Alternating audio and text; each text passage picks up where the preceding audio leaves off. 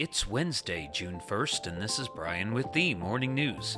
Give us 5 minutes and we'll give you the headlines you need to know to be in the know. Russian forces took parts of the eastern Ukrainian city of Severodonetsk on Tuesday after street fighting with Ukrainian defenders, boosting Moscow's control over one of Kyiv's most important strongholds in the Donbas area, the recent focus of its Ukraine offensive. Russia has intensified its push to take the strategically important city as Western leaders have taken new measures to punish Moscow for its invasion. The Biden administration plans to provide Ukraine with precision-guided rocket systems to boost Ukraine's firepower against Russian troops. It is unclear how many of the new systems the U.S. would provide, but one official said they could arrive in Ukraine within weeks. Training on how to use them would begin quickly and would take at least 10 days. Analysts say that while Ukrainians have learned to use the individual weapon systems, they will be much more effective when they are able to use them in concert.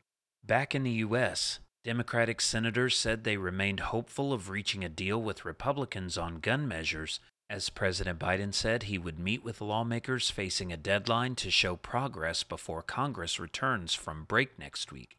Democratic Senators Chris Murphy and Richard Blumenthal of Connecticut said Tuesday at a press conference that any bipartisan compromise would be difficult, even as they lowered expectations and recognized discussions in the past had fizzled. The two have worked together on the issue since the deadly shooting at Sandy Hook Elementary School in their state in 2012. The two senators said lawmakers were still discussing several policies that could fit into legislation, including regulations for gun storage and changes to improve the background check system. Mr. Murphy said discussions were taking place about investing in mental health treatment and bolstering school security.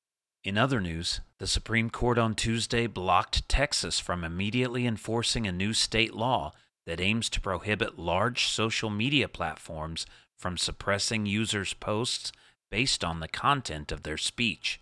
The court, in a brief written order, granted an emergency request by a pair of leading tech industry trade groups to put the law on hold for now while they challenge it in court. The groups warned the law would unleash a torrent of hate speech and misinformation on their platforms. The court's order came on a 5-4 vote. As is customary for the court's emergency orders, the majority didn't explain its reasoning. Justice Samuel Alito filed a dissent joined by Justices Clarence Thomas and Neil Gorsuch. Justice Elena Kagan also dissented, but she didn't join the Alito opinion or file her own. The High Court's action comes in a significant First Amendment case that tests governmental power in setting rules for online discourse, exposing tensions between individual free expression and the constitutional speech rights of Internet giants. In national security news, despite Washington's recent attempts to expand cybersecurity rules and disrupt hacking gangs, ransomware continues to proliferate and executives report unease about their company's ability to ward off the threat. The number of ransomware attacks against U.S. businesses has continued to increase this year, cybersecurity experts say, while some lawmakers warn the government has limited visibility of such acts.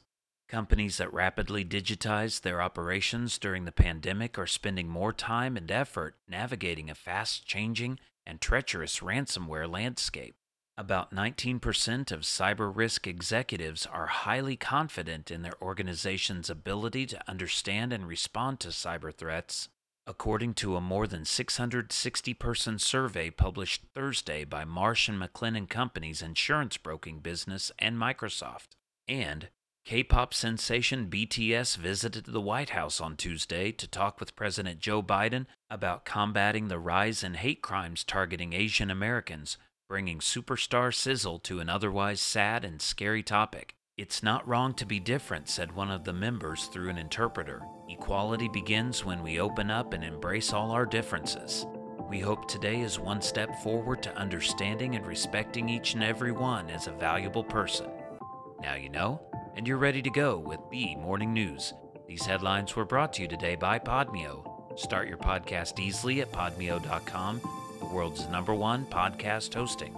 Subscribe to this daily morning brief on Spotify, Apple Podcast, and themorningnews.com. Thank you for listening.